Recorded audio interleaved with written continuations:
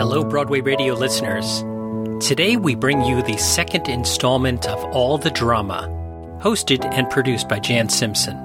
Each show, Jan will be looking at a play that won the Pulitzer Prize for Drama. This episode looks at the play that won the 2004 Pulitzer Prize for Drama, I Am My Own Wife by Doug Wright. This show will be released first on patreon.com/Broadway Radio for our supporters, and then later to the general public. You can hear the full episode by becoming a Patreon supporter at patreon.com/Broadway Radio. That's patreon.com/Broadway Radio. I wanted to start off really basically and ask, do you remember how you got the news that I Am My Own Wife had won the Pulitzer? I do. It was, at least for me, it feels dramatic. I was down at the New York Theater Workshop on East 4th Street directing a play reading that afternoon, a very eccentric Austrian play about three washerwomen. And the three wonderful actresses were in the middle of the second scene, and this intern came in and tapped me on the shoulder, and I kept pushing him away, saying, I can't walk out in the middle of a play reading.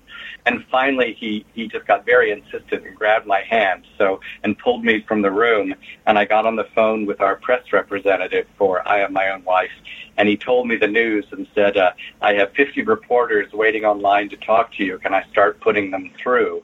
And so I missed the rest of the play reading. I'll bet. But it was, yeah, but it was an exhilarating afternoon, as you might imagine. Absolutely. And it was, and I think it still is, the first and only one-person show to win the prize. That's what I'm told. I think that is true, and it's so deeply gratifying to me because that's a form that a lot of people sometimes have an allergic reaction to. And in fact, when we first started working on the piece together, Moises and Jefferson and I said, okay, what do we hate about one-person shows? Let's make a list. And we made a list of all the conventions that we found tiresome in that form and sort of pasted it up on the rehearsal wall and guaranteed one another that we wouldn't use any of them. So it was really satisfying when, in spite of the fact it was a one-person show, they still did it worthy. Now, did this sort of recognition, this recognition, make it easier or harder for you to go on to your next project? You know, it's interesting. My flip answer is no, but I couldn't help noticing that my next two or three projects were all musicals, and I only say that because with musicals, there are always more people to blame. Like you're working with a lyricist and you're working with a composer, and it's such a collaborative beast, the musical comedy, that there are other people supporting you and holding you up, and other people that you have to answer to. And it did take me a while before I got up the courage again to fly solo and write another play. I do think I've always kind of said, for me, that the great gift of the Pulitzer, and I really mean this sincerely, is on your dark days as a writer, you can remember that there was one shining, glorious moment when the general consensus was that you could write.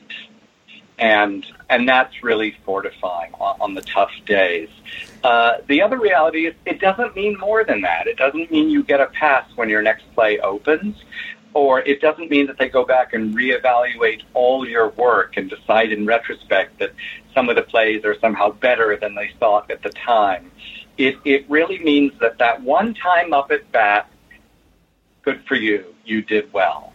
I want to go back a little bit to when you were writing the play. You obviously detail part of the experience within the play itself, but I was wondering how, if at all, you were influenced by the political energy of the time. In 2003, we've got Lawrence v. Texas, where the Supreme Court rules that intimate consensual sexual conduct is protected under the 14th Amendment. And we've got the legalization of gay marriage in Massachusetts. I just wonder, what's that floating around in your head? I think, in all honesty, Charlotta's story itself brought those things. That was just a short treat of Jan's look into I Am My Own Wife. If you want to hear the full episode, get over to patreon.com/Broadway Radio to sign up and get the full episode. Thank you for listening.